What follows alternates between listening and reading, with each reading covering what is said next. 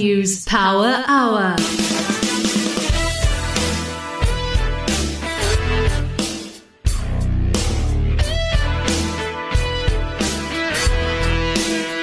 Welcome to the BizNews Power Hour, where we give you the rational perspective on business news that matters.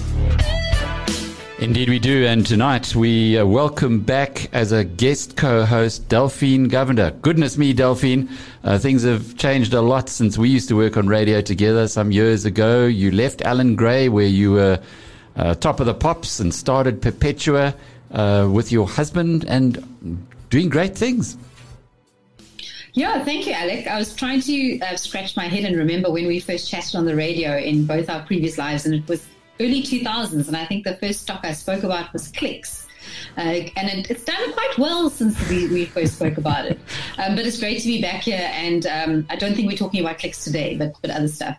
Well, we're going to be listening very careful to the first stock that you talk about now, because if you'd bought Clicks in the early 2000s, would have been pretty good. But we've got a good show coming up. We are going to be talking a little bit about cryptocurrencies. In between, we'll be chatting to two very high-profile chief executives of JSE-listed companies, Stefano Marani, who is with Renergen. I was watching a video earlier, Justin, on Easy Equities, where he spoke to their community, and they said in that video that there are more than 7,000 Easy Equities clients who own that stock, Renergen. Alec, Renergen's been a hot stock of late. I mean, it's increased, nearly doubled in price over the last 6 months, and I can't wait for Stefano Marani to unpack what's happening there in the company. Very, very good communicator, and the stock listed on the JSE and in Australia. They get helium and natural gas from the Free State, from the old Virginia mines, I presume. And then another high-profile CEO tonight, Stephen van Coller, the chief executive of EOH. I've got some questions for Stephen, because the strategy seems to have been real good at EOH, getting rid of, if you like, the non-core businesses. And now they're selling their two jewels in the crown. Why? It seems like it's going off-piste there on the strategy. We're talking about, Dudu and I were talking about skiing and my very incompetence at that attempting, but so I had to use some skiing terminology. But off-piste does appear to be, I'm sure Stephen will have pretty good reasons why they are selling their IP businesses. And in between all of that, we'll be talking to Helena Conradie. She's the chief executive of Satrix. We're following up on the Absa Money Market Fund that was closed, 85 billion rand. Funny, it hasn't really been picked up much in the media. It hasn't. I mean, there have been some opportunities out there, like Signia. They've offered their money market funds at 0% fee until the end of 2022. So you get these innovative companies that, at the end of the day, eat the other big corporates' lunches. Well done to, it's not Magda anymore, it's Magda's team, the Signia team, but I guess the culture runs very deep. South Africa is facing delays to coronavirus vaccine supplies because of unreasonable terms being demanded by manufacturers. That's according to Health Minister Zweli Mkhize. He says the government has been notified by Johnson & Johnson that the company will not sign off on the supply of 20 million doses until it receives a letter from the government supporting its investment in a domestic company. The Democratic Alliance's Western Cape leader Bonginkosi Madikizela has been accused of lying about his qualifications. DA Federal Council Chairperson Helen Zille says that the party regards this in a serious light.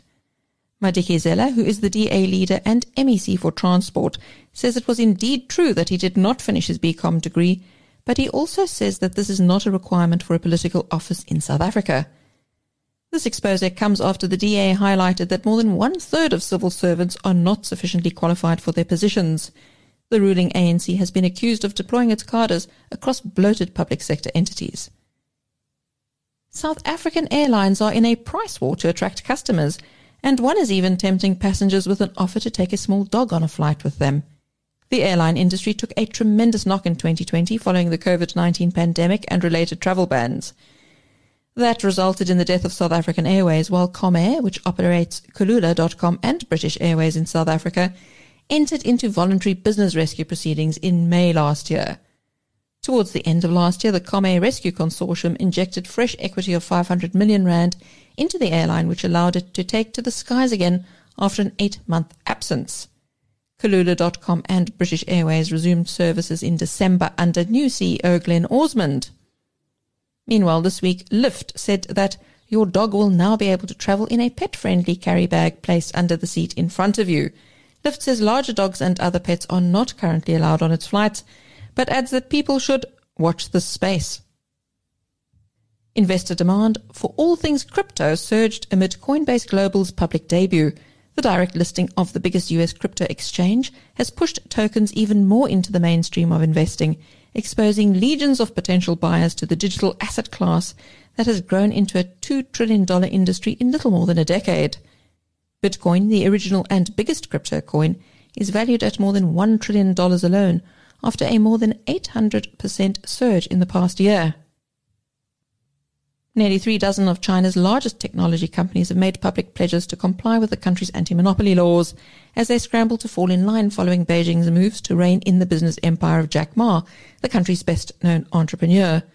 All 12 statements were strikingly similar in tone, expressing their resolve to not engage in anti-competitive behavior and listing the areas in which they would work to build a fair and competitive market. The regulator says it will publish more pledges in the coming days and has invited the Chinese public to help scrutinize the company's behavior. And that was your BizNews Flash Briefing. I'm Jackie Cameron for BizNews.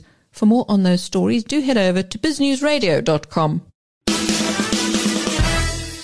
Our editor-at-large, Jackie Cameron, keeping us up to date with the big news stories. Most interesting one of those, Delphine, was what's going on in China.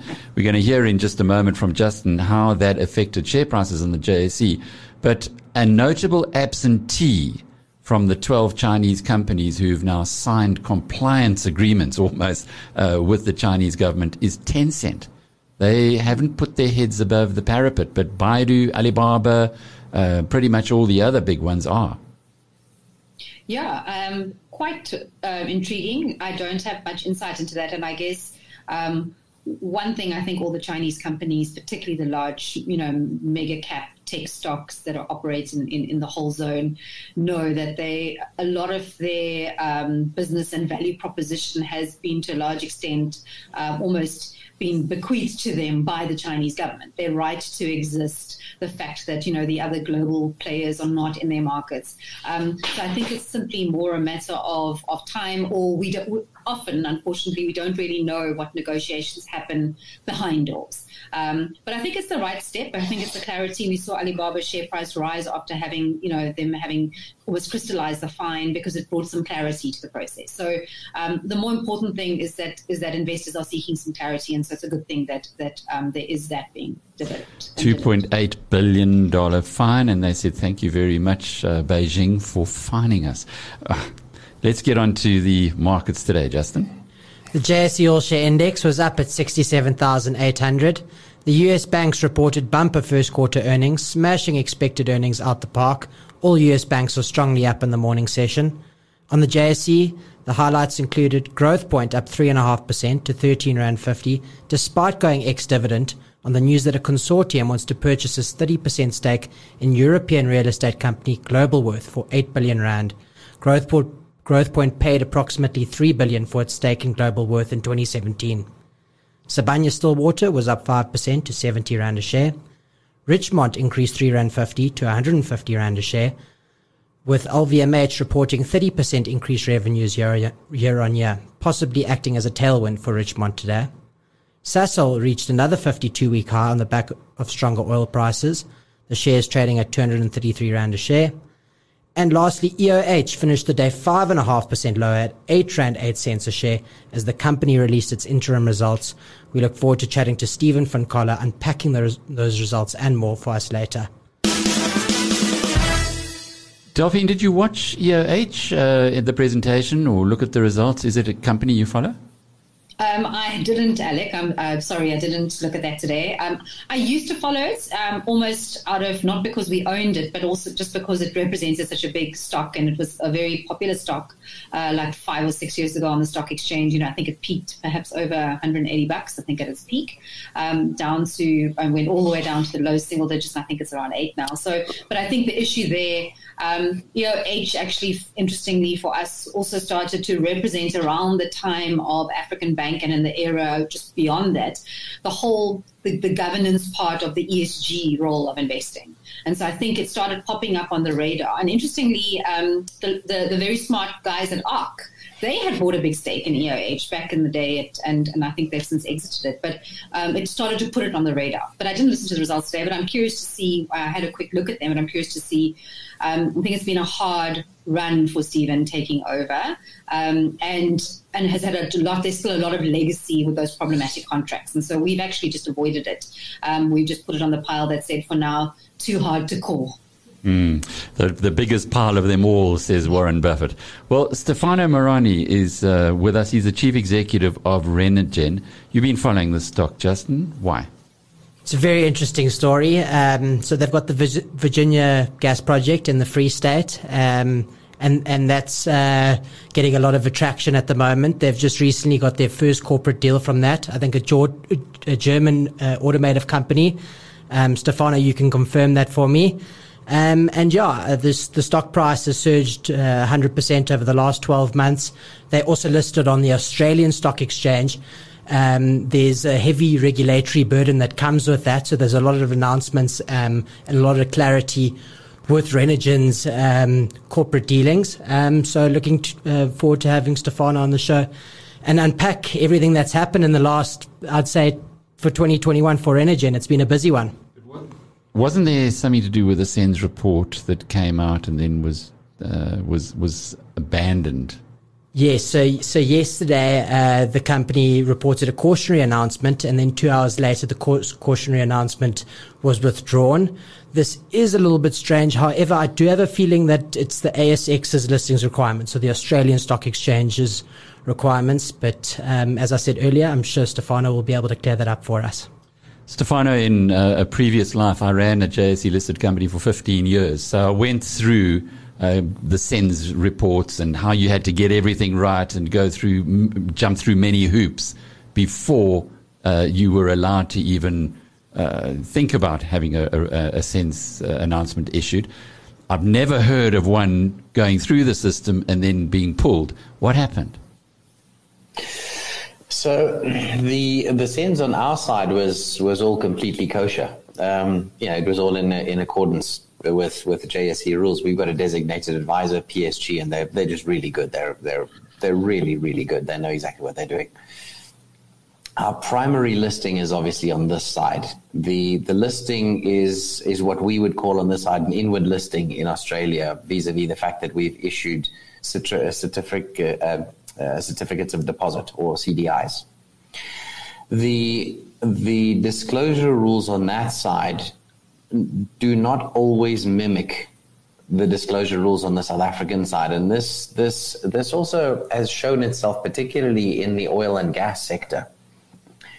So when it comes time to announcing your updates with regards to what you have sitting underground for reserves, the SAMOG codes over here don't quite match the PRMS codes in Australia.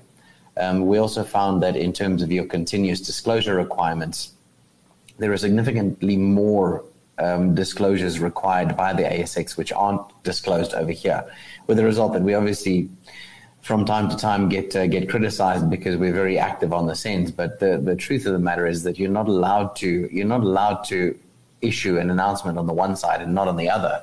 And then by the same token, in the very rare occasion, there are situations where you have to announce on the JSE and you don't necessarily need to do it on the ASX. And I think really what happened in this instance was the regulator on the Australian side is completely within its right to be able to request that you disclose additional information. Now, unfortunately, the contract in question, it had been requested by the customer to keep certain elements private because the helium market is very close. It's very tight. It's important enough for Trump to have declared it the second most critical element to United States national security in 2018. So you're not dealing with gold or platinum or copper here. This is a pretty special element. It's in very short supply. It's in extreme demand, and it's used in, aside from balloons, it's actually used in some pretty curious spots that you wouldn't otherwise expect. And I think where I came unstuck in terms of not being able to understand, is that like over here, you submit the SENS and you get it checked. There's a similar mechanism on the other side. You submit your announcement, and then the announcement goes through a vetting process, and they'll come back and tell you, yay, nay, change this, change that. I'm not sure what happened this time, but when we submitted it, it just loaded immediately and released.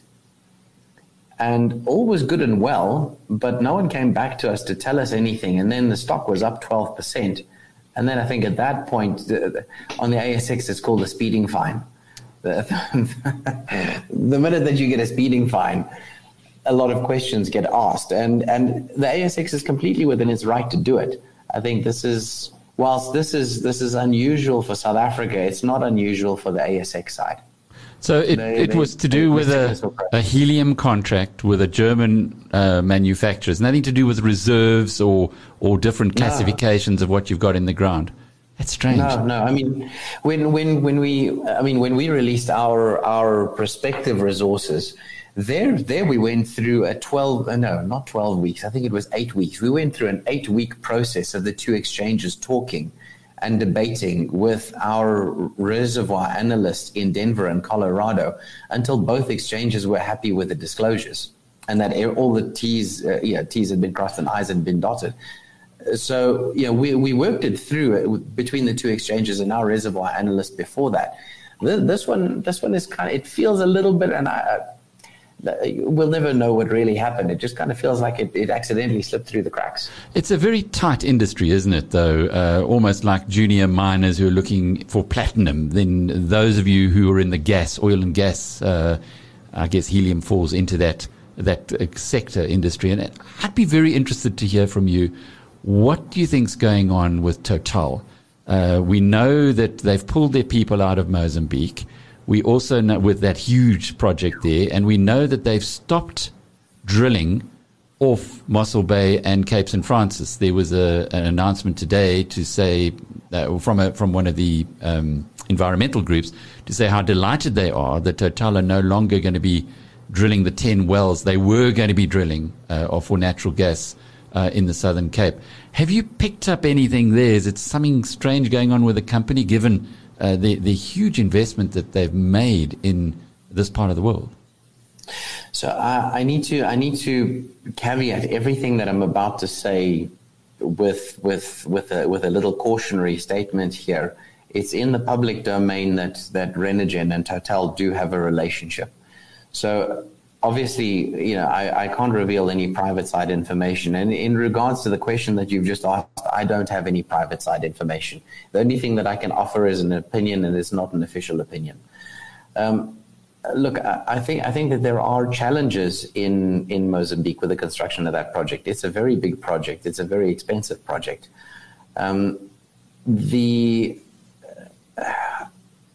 And it's pretty serious. I mean, I think we've all heard WhatsApps of people being evacuated, and I think everyone knows someone who knows someone at least that's been out there or was involved. It's they have a very, very big mountain ahead of them to try and climb to get that project built on time. Will it get built on time? I'm still reasonably optimistic. Well, will it get built rather? Yes, I'm still reasonably optimistic. I do think that they are going to have some timing constraints. With regards to Mossel Bay, Brilputta, and Hlope, those are two terrific gas finds. But you have to appreciate just how difficult it is to drill deep sea, and then to drill that deep sea in the world's fastest current is no mean feat. I mean, to put it in context, when we drill a well, it costs us 3 million rand. When they drill a well, it costs them 180 million euros. Wow. Yeah, it's a different kettle of fish. Yeah, it's an interesting story there that the only time of the year they can drill, apparently, is in January and February, because that's the only time that the seas are not too rough, and that they've had to learn from the technology in the Shetland Islands and the difficulties that they had there in drilling for oil or for gas to bring it to South Africa, and that's how they made their first couple of strikes. But I guess it is so important for the country as a whole that those gas finds do get brought into the economy, that we should be paying more attention to it. So it's great to get your insider's view on it. Delphine, from your perspective, have you been following much what's going on with Total in the Southern Cape, given that this could really transform South Africa's fortunes in the way that fracking did for the United States economy? Yeah, I mean, I think that latter point is the critical one, which is, and Stefano also alluded to it, which is, what's the bigger end point here? So timing in the short term might be disrupted, and obviously it's been awful what's been going on in Mozambique. But the bigger plan is the one that will almost need to remain focused to, which is the considerable impetus and thrust that alternative forms of energy sources, gas being specifically one of them, needs to come to play, particularly in South Africa. That will really kind of get us off the dependence on coal-fired power stations and coal-fired energy. And so I think all the focus that we're seeing. So it's I agree with you. It's critical that we need to see this come to fruition, just as we are seeing. I think one of the perhaps most successful private-public partnership, strategies in government over the last several years have been the renewables rounds. We're now in round 5. So all of these combinations are part of the bigger end game.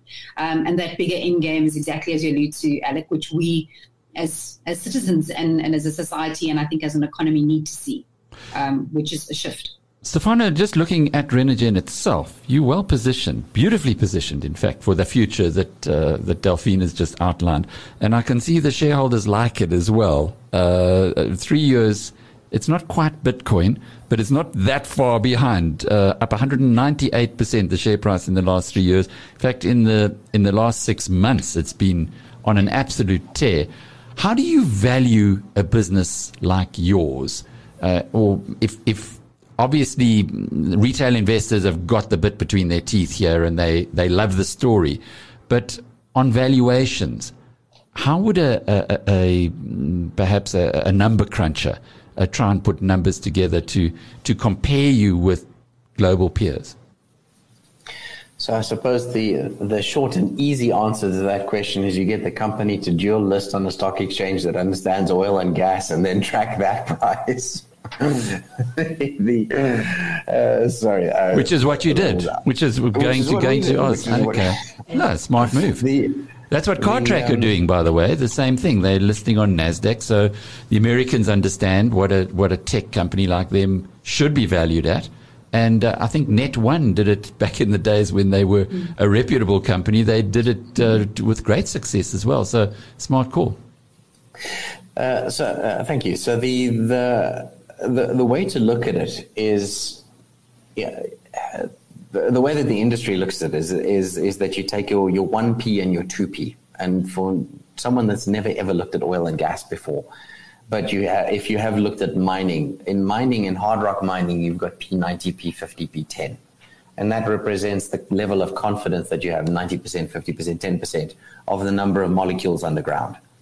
Now, that's not necessarily accurate for oil and gas. Oil and gas, you've got an estimate of the number of molecules underground. That's your C1, C2, C3. So C1 is your 90% confidence of how much gas is sitting underground. The difference with oil and gas is that unlike gold, it's been there for 1 billion years. It's going to be there for 1 billion years unless someone goes down and takes it out. Oil and gas, you drill a hole and the gas is going to move. You're dealing with something that has fluid dynamics associated with it. So your analysis isn't so much as to how much is sitting underground. You've got a P1, P2, P3 category.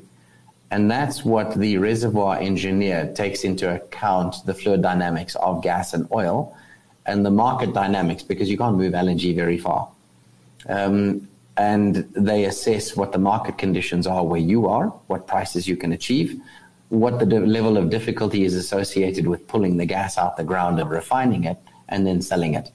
And that gives you a 90%, 50%, and 10% confidence interval on your post-CapEx business plan. So the way that people typically tend to do this, the way that the industry does it, is that they'll look at your reservoir engineer's P2 estimate, which is the 50% confidence interval, which is already discounted 50%. And then analysts will say, well, let's add on some country risk, let's add on this, let's add on that. And they'll come up with their own factor that they'll multiply by the NPV analysis that your reservoir engineer comes out at. Thank you for unpacking that for us. But just to take it one step further, we've seen Naspers, for instance, trading at a huge discount to Tencent because of the country risk. Now you've got the two listings, Australia and South Africa. In Australia, relative to your peers there, do you trade at a substantial discount as well, just like Naspers does, because of the South African domicile? We trade at a massive discount. There's no denying that. To blame it squarely on South Africa, I think that is a small portion of it, because the only other places that you find helium in any reasonable quantities are either America, that aren't state-owned, are either America or Canada, US and Canada. And so those will naturally trade at a premium to Renergen on a like-for-like basis. We're very unique, though. We don't really have competitors because of the grade of the helium concentrations that we have. And the Australian see us as a helium company, not a gas company. Delphine, it's interesting. This treasure chest of South African minerals and resources that we often hear about and have been neglecting. Junior miners have been scarce in South Africa, neglecting because of political mismanagement and all kinds of issues that we could lay at the door of the previous ANC administration. Is it now, with the success of a company like Renergen, certainly a success of their share price, is it now going to be a carrot, do you think, for other entrepreneurs to say, well, it's worth having a go because you've got this great treasure chest under the ground, let's make the risk, have the investment, and actually try and do what Renergen have done? Yeah, Alec, I think what you're talking about goes back to the fact that the market, as with everything, and I don't just mean the market, I mean the kind of the underlying businesses move through cycles. And so if we would not have been having this conversation 8 years ago or 7 years ago when the world was very different. But yet if you and I were sitting having a conversation about junior miners, in 2006 or 2007, boy, would that have dominated the conversation. And so back here we are today, 2021. And so it's not surprising. They say share prices are determined by the narrative and the numbers. Eventually, Renergen will have to prove the numbers to meet the narrative. But right now, the narrative is the one that has a tailwind behind it. We've seen what's happening in the commodity cycle.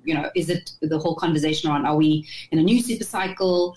Is it a shorter cycle? But then coupled with my previous comments on, the future state of the world in terms of sources of energy. So we are clearly in a cycle that is suiting the narrative that we need to hear. And hopefully, if we can get some of the policy stability in South Africa, some of almost the stuff that we need to see for business to get done sooner, to convert some of this narrative into numbers that we can actually then see, that would bode well. We need as much that we can unlock in growth in South Africa, and this is going to come from many places. And let's hope junior miners are back in the upswing of a cycle. You're listening to the BizNews Power Hour, brought to you by the team at biznews.com. Well, earlier today, our colleague Jackie Cameron, who's the editor-at-large here at BizNews, had a fascinating discussion with Sean Saunders of Revix, all about cryptocurrencies and why, talking about the win from behind, this one's got an absolute force 10. Let's listen in. Sean, very exciting times for cryptocurrencies with the public listing of Coinbase, which is set to make its 38-year-old founder spectacularly rich. And then on the back of that, we've got Bitcoin and Dogecoin surging. Sean, what does your computer screen and trading platform look like right now? Oh, it's crazy. To say the last 12 months has been exciting in the world of crypto would be a complete understatement. You've seen this market going from a few $100 million to now $1.2 trillion. That's about $200 billion more than Apple. And yeah, this is something Yeah, 6 months ago, I think a lot of people would have said this would happen, certainly in the crypto space. It's just, it wouldn't happen this quickly. And, I guess one domino fell, and that resulted in a whole other set of dominoes falling. And that was one big institutional investor entered the space. And that led to a whole bunch of other institutional investors entering the space. And that was essentially Tesla with Elon Musk. He was one of the, I guess, early corporate pioneers to sort of enter the world of crypto and decide to take some Bitcoin and put that onto his balance sheet. And that has then resulted in a whole host of other CEOs of big multinational corporates to, enter the market and to start buying Bitcoin. Fund managers are coming into the space. All of a sudden, Bitcoin isn't this weird internet money. It's actually a challenger to gold. And, people are actually investigating Ethereum. Ethereum is the second biggest cryptocurrency, very different to Bitcoin. Bitcoin is meant to be more like digital money or like gold, store of value. Whereas Ethereum is sort of looking to become a decentralized computer, which in simplistic terms really means sort of just like the mobile operating system that you have that allows other applications to be built on top of it. Ethereum is looking to do that just with the blockchain being its backbone. And, you've got a whole host of competitors, the likes of Cardano, the likes of Tron, EOS, they're looking to challenge Ethereum's dominance. So it's a super exciting time in the world of crypto. Do you think it's impossible to value a cryptocurrency? I would say that it's really difficult to do that because this market is very sentiment driven. You have an entire market of individuals that are sort of predominantly retail. I mean, sure, there's a lot of institutions that have entered the space, but you've got a lot of retail investors that are sort of picking different cryptocurrencies, not really based on fundamentals. Remember, there's hundreds of years, literally, of analysis and academia backing how to value stocks or sort of providing the supporting structure to value stocks, to value bonds, to value property. That means that analysts are able to use these sort of processes and structures to actually then say, well, a company or a building or whatever the story may be is worth X or Y. Now, with cryptocurrency, we don't have the traditional model. You can treat them like commodities, and you could say, right, it's supply versus demand. But remember, cryptocurrencies aren't really used in the same way as, let's say, gold is used, where it gets taken out of the market. So that becomes a little challenging. You can then look at other models where you say, okay, great, let's look at the stock to flow. And that's a very, it's quite a successful model, I suppose, in the crypto space. It's certainly the most accepted model in the crypto space. And what the stock to flow model is trying to do is trying to say, okay, how much cryptocurrency, let's look at Bitcoin as an example, is there in existence? And then how much more cryptocurrency is being introduced into the market every single month? Okay, Delphine, you got to put your neck on the line here. All kinds of debates when we talk about cryptocurrencies. Where do you stand? Oh man, I was hoping you weren't going to ask me that, Alec. Because the reason is that it's almost as though you have to feel as though you have to be binary. Like you're either on the Bitcoin train. And it was so interesting listening to Sean now because as much as I think he's a believer, he also made a lot of the case points or that I would make for why we struggle with this. I saw an interesting I don't know if it was just a screenshot that was placed on LinkedIn today that was showing something that Sean alluded to, which was how long it took Apple, Microsoft, etc., to get to $1 trillion, and then it said, and look how short it took for Bitcoin. It only took 12 years or something to get to $1 trillion. And then the point being that is Bitcoin now an asset? So have we decided that it's an asset or is it a currency? And I think I'm much more predisposed to being won over about the debate that here is an alternative currency in the shape of a crypto, hence the term cryptocurrency. The hard part, which is the arguments that Sean himself really made for me, is that we're struggling to work out how to value it, whether as a currency or as an asset. And so while we're in the state of flux, really, its price is being determined by a whole bunch of technical reasons. He said more buyers than sellers, a lot of positive sentiment. How did you suddenly go from $100 million to 1.2 trillion? Where did that money come from? Well, is it surprise? It was a massive stimulus of not dissimilar amounts of money. Yes, dollars pumped into the economy. That so ironically got channeled into Bitcoin or other cryptos. So I'm cautious to be like a total hater or a total disbeliever, because we just don't know what the world of 5 to 10 years from now looks like in terms of how we transact, just as though the last 10 years have been so dramatically different. And if anything, COVID has taught us is that the pace of change has accelerated at an exponential rate. So we shouldn't expect things to just tick along like the way we used to seeing them tick along. But I'm happy and I'm glad right now that there's a whole bunch of other assets that I can actually value that are truly undervalued that I can invest in. Because like, woe for, to me, the day that Bitcoin remains the only asset and it has what it has for, presents today, because I'm going to struggle to work out on what I know today on how to value it. But maybe the future will be different. Well, it's Helena Conradie operates in a completely different area to Bitcoin, although she might be going in there. Helena, lovely talking with you. She's the CEO of Satrix. Hello, Alex. Do you have a view on Bitcoin? I know that there are quite a few people who'd love to see a Bitcoin ETF or unit trust. Could there be one coming from, a cryptocurrency ETF? Could there be one coming from Satrix? I was now wondering, Alex, if you're going to put me in the same spot here as Delphine. You never know. I will leave it there. It's a very, very interesting topic. It's a very interesting, whether you call it a currency or an asset. And I'm sure all of us has read as much as we can about this. So let's leave it as open as that. It's a very interesting subject. To our premium subscribers this morning, I wrote about Howard Marks, who's a global investment guru, and his memo to clients, where he said that he's changed his mind on so many things after spending 10 months with his son, who's a growth investor, and Howard Marks is an iconic value investor. But then when he spoke about crypto, he had the same conclusion of what you said, Delphine, and Helena now as well, that let my son rather discuss that one with you. It sounds like his son is like many young people, they see value in it. But I wanted to ask you about two things, really. We had the financial results coming out from Easy Equities, and they really are a phenomenon now. 800,000 retail accounts that have been opened in this online stockbroker. You saw Easy long before the rest of us, or that the opportunity was there, because you've had a partnership with them since 2015. What did you see That's there right. that Yes. from Satrix's point of view, that has taken people like me a lot longer to click onto? Yes. So first of all, I want to congratulate Charles and the team. I think it's excellent results and so well deserved.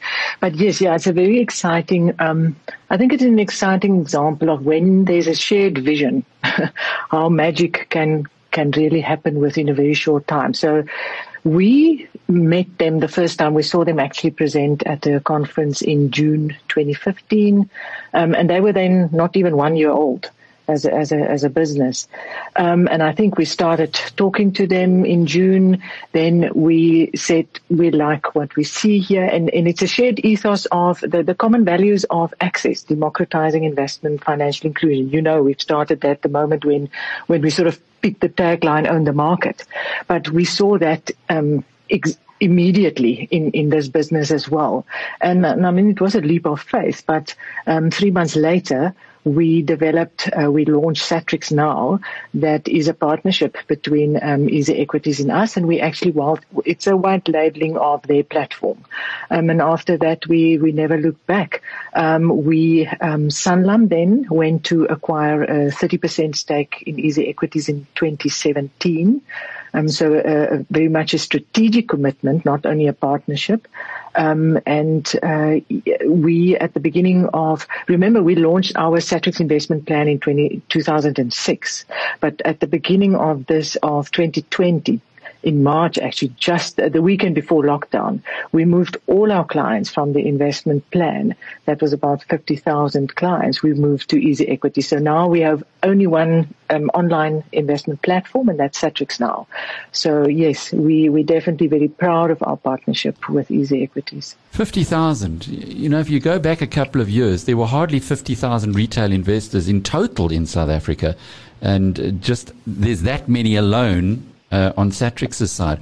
What have the volumes been like? What kind of savings are we seeing? Because we know we desperately need a savings culture in South Africa. So it's actually not 50,000. It's more closer to 65. That was just the old client base that we, sort of the existing client base that we moved. The new clients, we also have had the best year ever in 2020. I think Charles commented on the same sort of event as a very, the pandemic was not a happy event, but it was a pivotal point. And I think lots of people speak about that. And it is about savings. It's people probably had that, emergency funds that was much more important to them, but also had time to maybe think about what happens when I don't have a job. And the savings culture was probably a little bit more important and more at the top of your mind than ever before. So yes, we've seen in terms of just general investments and in different products as well. So I'm surprised. I mean, not surprised in a negative way, but the investors are getting extremely educated and sophisticated. And well done, Alec. I mean, it's part of your educational content that you bring to the market as well, that I think that make investors so much more sophisticated. Well, it's been an interesting ride for Sanlam as well. The fact that you guys went in 2015, then they bought in, and I think it was 70 cents a share. They've almost doubled their investment of 100 million, given what's happened to the share price recently at 120 cents a share. And I'm sure that the Easy Equities army are going to see that going much higher in future. On another score, though, money market funds swept South Africa many 20, 30 years ago. And ABSA had one of 85 billion rand, and they're closing it down. Now, it to me, this beggars belief, given that they believe they can get their clients to move it across into savings accounts or other bank deposits when they specifically, you know how difficult it is to attract assets in the first place. Yes, yes. Are you going to be closing down your money market funds? Do you see this as starting a trend? Definitely not. Definitely not. No, we actually our money market fund. So this caught us by surprise as well. But our money market fund is actually part of what we call the Access range. So the Access range is 4 different, almost like a starter pack, where you have a money market fund, you have a local component, the Satrix 40, you have an international component, a global MSCI world, and then a balance fund. So we see it as crucial as that this is almost, and it's almost a parking space as well. If you think that you want to move your money out of MSCI and you want to investigate other options, this is the way to go. So we will definitely not close it down. To the contrary, I think it's a very important part of your total portfolio. So yeah, it is perplexing. And to see Signia already jumping in and offering, yeah. Are you going to do something similar? Target the 85 billion rand is a lot of money. It is a lot of money. I think we can split that. But yeah, no, there's definitely, I think all of the asset managers with money market funds will definitely speak to their current investors, but also target the rest of the market. I mean, it's a once of opportunity almost, if to see a money market fund as huge as that to be closed down. Helena Conradie is the CEO of Satrix. Stephen van Coller used to be on the Exco at ABSA for some years. We're going to talk to him in a moment about EOH, but come on, Steve, if you were still on the Exco there and they made a decision like this, I would expect that at least you would have put up some resistance. It seems crazy to close down a 85 billion rand fund. It's interesting, Alec, is that I think they had 2 funds. They had their own money market fund, which you invested in ABSA paper, and then they had a money market fund, which was lots of different banks, paper and financial institutions. And when African Bank went down, a lot of people thought they had the ABSA paper and there was no downside risk, and they ended up having to take a 10% haircut. And that created quite a lot of reputational issues. So I think with the new banking regs around liquidity and your liquidity reserves, they've decided to focus solely on the ABSA money market fund, which is ABSA paper only, and not manage it like an asset manager and leave the asset management to the asset manager. So yes, it is huge. I mean, 85 billion is an eye-watering number and will obviously need to be replaced somehow, but they will replace it a lot of their depositors with ABSA, pure ABSA paper rather than a mix. And that's really the background to it. Not if Magda Wazikcha's got anything to do with it. In fact, not her anymore. It's her colleagues there at Signia. But it's nice to see competition and no fees on alternative money market funds being offered to the ABSA guys. Stephen, from your perspective, though, you're in a completely different world now. You've been, I suppose, sent in, some people thought, to be the undertaker at EOH, which was in a dire state when you went there. It's now starting to show signs of health.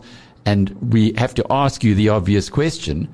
Isn't the patient now okay? I mean, why do you have to sell these amazing businesses that you still have left there, which you said in your report today that you are going to be exiting them? And I looked at at those two companies, Cybrin and Information Services. They're contributing big numbers to your bottom line, to your profitability. In the last financial year, 800 million revenue, 210 million in profit in EBITDA. In the last financial year, in the 6 months. In this 6 months, you still made 140 million in EBITDA from it. Surely there has to be a time when you stop selling businesses from EOH and you start rebuilding. No, absolutely. I think it's a great question. I mean, if you remember right in the beginning, we talked a bit about having to keep the OCO ecosystem together because that was 65% of the market cap. And that business operates as an ecosystem because it's the only end-to-end system integrator in South Africa. And, it's got 84% of its revenue comes from services, which is own IP. And you don't want to just sell someone one product these days. They want them connected together. And this is really where we differentiate ourselves. So we had to make some decisions. These IP assets ran largely on their own. They were ring-fenced, so they were easy to sell. Our OCO was a little bit more difficult because it was a number of businesses that had been pulled together. So when we made that decision, we said, let's sell the easier ones where we'll get the higher multiples, we'll get the most bang for our buck. And then you have a business like OCO that's very scalable, very aligned to growth, and we've seen that accelerate through COVID. And so I think we've made the right bet here, judging by the results and the margins we're now getting out of our OCO. And that will just right itself over time. And, when you sell these businesses, you get a multiple of the cash flow or earnings of those businesses. So you can take a few years forward and you can actually pay down the debt today. And this is really what the attractiveness is. The last thing is also you have to be careful. If you hold on to these software or platform businesses too long without investing in them, someone can catch you up. So you have to continually evolve them. And we just didn't have enough capital to do that. And so it was always about getting the right home for these businesses that someone can invest in them. You save the jobs, but you also save the business because they can continue to grow. The market didn't like it, Justin. What was the reaction today on the share price? It was down 5.5%, Alec, to just a touch over 8 Rand a share. The debt problems and the legacy issues still remain, but Stephen has done a good job given that he was thrown a hospital pass in 2019. No doubt a hospital pass, but the drop in the share price today, Stephen, that must be a little concerning to you? No, not really. I mean, if you have a look over the last week, the last month, the last 6 months, the share price is up. Our share is quite thinly traded, so it can bounce up and down. You see today, if you go and have a look at the actual graph, it went crashing down, went straight up again in a V shape, and then someone sold a big chunk during the auction, which put it down. Otherwise, it would have been, I think, only about 1% down, 1.5%. But that's after quite a big run from around about 780 at the beginning of last week. So it's just what the share is. It bounces up and down. There are issues we still have to sort out. The debt and the tax obviously still sit there, and we have to finalize our last few legacy issues. And so until those are done, it's quite difficult to get a read. But if the most important thing for me was two things. One is we've reduced the size of the business, but the margins have gone up. We've made the first operating profit in the over 2 years that I've been there, just over 2 years, of 59 million. The reason why it didn't turn into headline earnings positive was tax and interest. But most importantly is you can now start seeing what the normalized business looks like, because the difference between normalized EBITDA of 363 and reported EBITDA was only 33 million. This time last year, there was 500 million or over 500 million of normalization adjustments. And what I take a lot of comfort from is 2 years ago when we started this program, just after we had the bombshell dropped, we estimated if we did everything that we planned to do, we'll end up with annualized EBITDA of around 800 million, and that didn't take into account CCS and Syntel sales. If you add those back, we're actually slightly better off than we predicted 2 years ago. So that gives me comfort that the underlying business was as strong as I thought it was at the time. So apart from the sale of those two businesses, and we understand that you want to get rid of the debt and you've got the bankers on your neck still, they still need 2 billion rand from you. There are two other big issues, the overbilling by the old EOH of state departments. Maybe you can give us an understanding of where you are on that. And then the big story about Microsoft, who pulled the licenses from you. Are you any closer to getting those back? Yeah, so on the first one, we had two instances. We had selling of Microsoft licenses to the Department of Defense. Those two contracts have been, we've settled on them with the SAU. We gave them all the information. They agreed with our calculations. We're paying that back, was just around 42 million. We're paying that back over 3 years. So we're about 6-7 months into that. So it doesn't all come out at once. The last one is the Department of Water Affairs, which was the SAP contracts, also overbilling. And we're quite a long way down with the negotiation on that. It's quite complicated because in some instances it's not just us involved, and so they have to balance all the bits up. But I think we've adequately provided in our accounts, and I suspect we'll be given the same length of time to pay it back, which will, give us a lot of breathing room. On Microsoft, obviously the closure with SRU on the matter was pretty important. We will try and engage them, over the coming year. But the reality is the actual selling of licenses is a small portion. If you think about it, we use Microsoft every day. They allow me to use their software. I pay them licenses. We've still got a lot of the engineers, the qualified engineers that we work with Microsoft on, customers and deliver Microsoft products. You may have seen at the end of the year, ironically, we were named the AWS Microsoft Workloads Partner of the Year. So a lot of that skill still stays within our business and we can still use it.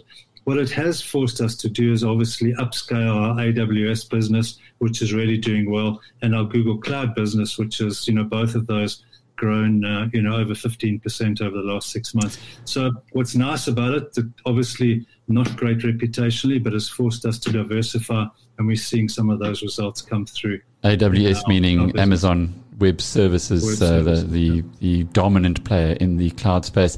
Delphine, any questions you'd like to pose to Stephen before we let him run away? Yeah, I think, the listening to Stephen, what's been interesting is to really understand, a CEO who's come in and had to kind of develop a plan. And in that plan, a lot of it has to be fixing, writing the business, shrinking to a better business and creating something that's a sustainable platform. So my question is quite a simple one, which is, what's the dream, Stephen? Like, what's the dream, which if an investor today is buying the future state of EOH, what is that we're buying? Is it a cloud-based business that has a decent share of the South African market in this end-to-end delivery? Because I think that for us then captures the imagination again, because so much of what you've been doing in the last couple of years is just to get everything right. Yeah, exactly right. And I think there's a few things. If you have a look, Megan put up a great slide which shows the EBITDA margins of the various pillars that we've got. And if you have a look at the OCO pillar, we've already moved that into, sort of mid-teens EBITDA margins, which is fantastic. And that just shows you from the 84% services, the IP. The excitement there is we can move that now into other jurisdictions. through Egypt, through our business in Egypt. That's a big country, 110 million people growing at 5%, into the Middle East, where there's a huge market in places like Saudi and Dubai. And then also take some of our expertise here that's not geographically bound. Like, for example, if you get an agency business, you can only sell in South Africa. But if you've got an AWS certification, you can do it anywhere. And so we then take those two and we start selling them into Europe. So that's our OCO. And then next take us two businesses. One is the people outsourcing or people solutions, and the other one smart infrastructure, largely for the public sector. Those they've now done last half and this half. They've given us positive EBITDA, small, but as we normalize those businesses, those margins should increase as well. And so, that's sort of the next 2-3 years excitement for me, because those are the scalable businesses and those are the ones we've kept. And that's really where you get the better returns. But as you said, it's a hole in a tough global economy at the moment. But fortunately, we've continued with our upward trend and improvement. I don't know if you really answered that question, Stephen. It's more if you've got a long-term shareholder who's been sitting in the stock for the last 5 years and they paid, I don't know, what would it be, 20 times as much as 75 rand. Yeah, for the shares, and they betting on the smart guy who's come across from ABSA and MTN to fix things and to turn it into another world beater. Is that dream possible? Would you ever be able to sell that idea internally and also to your shareholders? Yeah, the thing that is interesting our business is our ability to build platforms. And we've got a few of them, the digital signatures platform, we've got the medical trials or a healthcare documentation business that's FDA approved. That can go into any country. We've now built on the back of that compliance, risk management as a service. These you can export because once you've built the base, you can. Unfortunately, for the short term, those businesses that were more mature, that were more scalable, we've had to sell them and get good value for them. But in our OCO, we've got all the capability to do that. Do I think in the next 2 years our share price is going into 175 rand? No, definitely not. It's going to take a lot longer than that. I think you've disappointed a lot of people with that comment, but nevertheless, realistically though, you can build platforms and who knows, one of them could be a world beater. Yeah, potentially. And, the difference, Alec, what was interesting, I did this whole exponential or singularity universe or exponentializations thing, both in the bank, both at the telco as at MTN. And then I did it again when we got through this reputational thing. And I'll come back to that in a minute, just to try and work out what is the hope. The difference between the three businesses was the people didn't come up with any different ideas. The difference was, as at EOH, we've got all the people that can build it. So they knew exactly what could be done. Whereas at the other businesses, I needed to go and find people to help me, like the Accentures, the Deloittes, the EOHs. And so that's what makes me so excited. But one thing I did miss to say, just in the excitement, is last year we had a real problem in that we weren't getting any of these large long-term contracts because people were waiting to see if we would turn the business around and be sustainable. And there's a great slide in the presentation. I think there's 10 contracts there, and they are long-term contracts, anywhere between 1 year and 5 years. They're all the big corporates, all the big public sector entities. And so this whole reputational pendulum has definitely swung back again, and we're starting to now create this sustainability of the business, which makes me a lot more comfortable. Stephen, I've often said on this program and through to the BizNews community that you're the man responsible for the BizNews portfolio, because if it wasn't for you teaching me about exponentiality when you brought Singularity University over here, I would never have bought Amazon shares at 327 and so on and so forth. So thank you for that. I think that you've actually hit a little bit of a nail on the head here for the long-term story, the narrative that Delphine spoke about a bit earlier. You understand exponentiality. You've got the tools that could actually get the exponentiality. We'll be pulling for you, and I'm sure a lot of other people will do. Thank you for being with us tonight, Stephen and Delphine, our guest co-host. Before we go, though, Justin, do you want to bring us up to date with the markets today? The JSE All Share Index was up at 67,800. The US banks reported bumper first quarter earnings, smashing expected earnings out the park. All US banks are strongly up in the morning session. On the JSE, the highlights included Growthpoint up 3.5% to 13.50 Rand, despite going ex-dividend on the news that a consortium wants to purchase its 30% stake in European real estate company Globalworth for 8 billion Rand. Growthpoint paid approximately 3 billion for its stake in Globalworth in 2017. Sibanye-Stillwater was up 5% to 70 Rand a share. Richmond increased 3.50 Rand to 150 Rand a share, with LVMH reporting 30% increased revenues year on year, possibly acting as a tailwind for Richmond today. Sasol reached another 52-week high on the back of stronger oil prices. The share is trading at 233 Rand a share. And EOH finished the day 5.5% lower at 8.08 Rand a share as the company released its interim results. In the currency markets, the rand was stronger against all the major currencies to 14.41 Rand to the dollar, 19.85 Rand to the sterling, and 17.24 Rand to the euro. Gold is flat at $1,737 an ounce. Brent crude is well up at $66 a barrel. The premier cryptocurrency will put you back 910k a Bitcoin. And in the US markets, the Dow Jones Industrial Average and S&P 500 are on the green, and the Nasdaq is slightly in the red.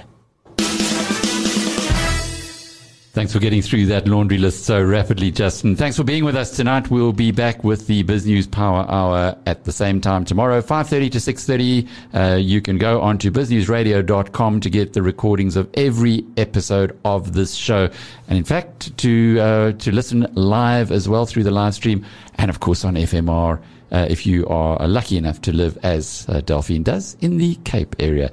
Until tomorrow, from the team here at BizNews, cheerio. You've been listening to the Power Hour, brought to you by the team at BizNews.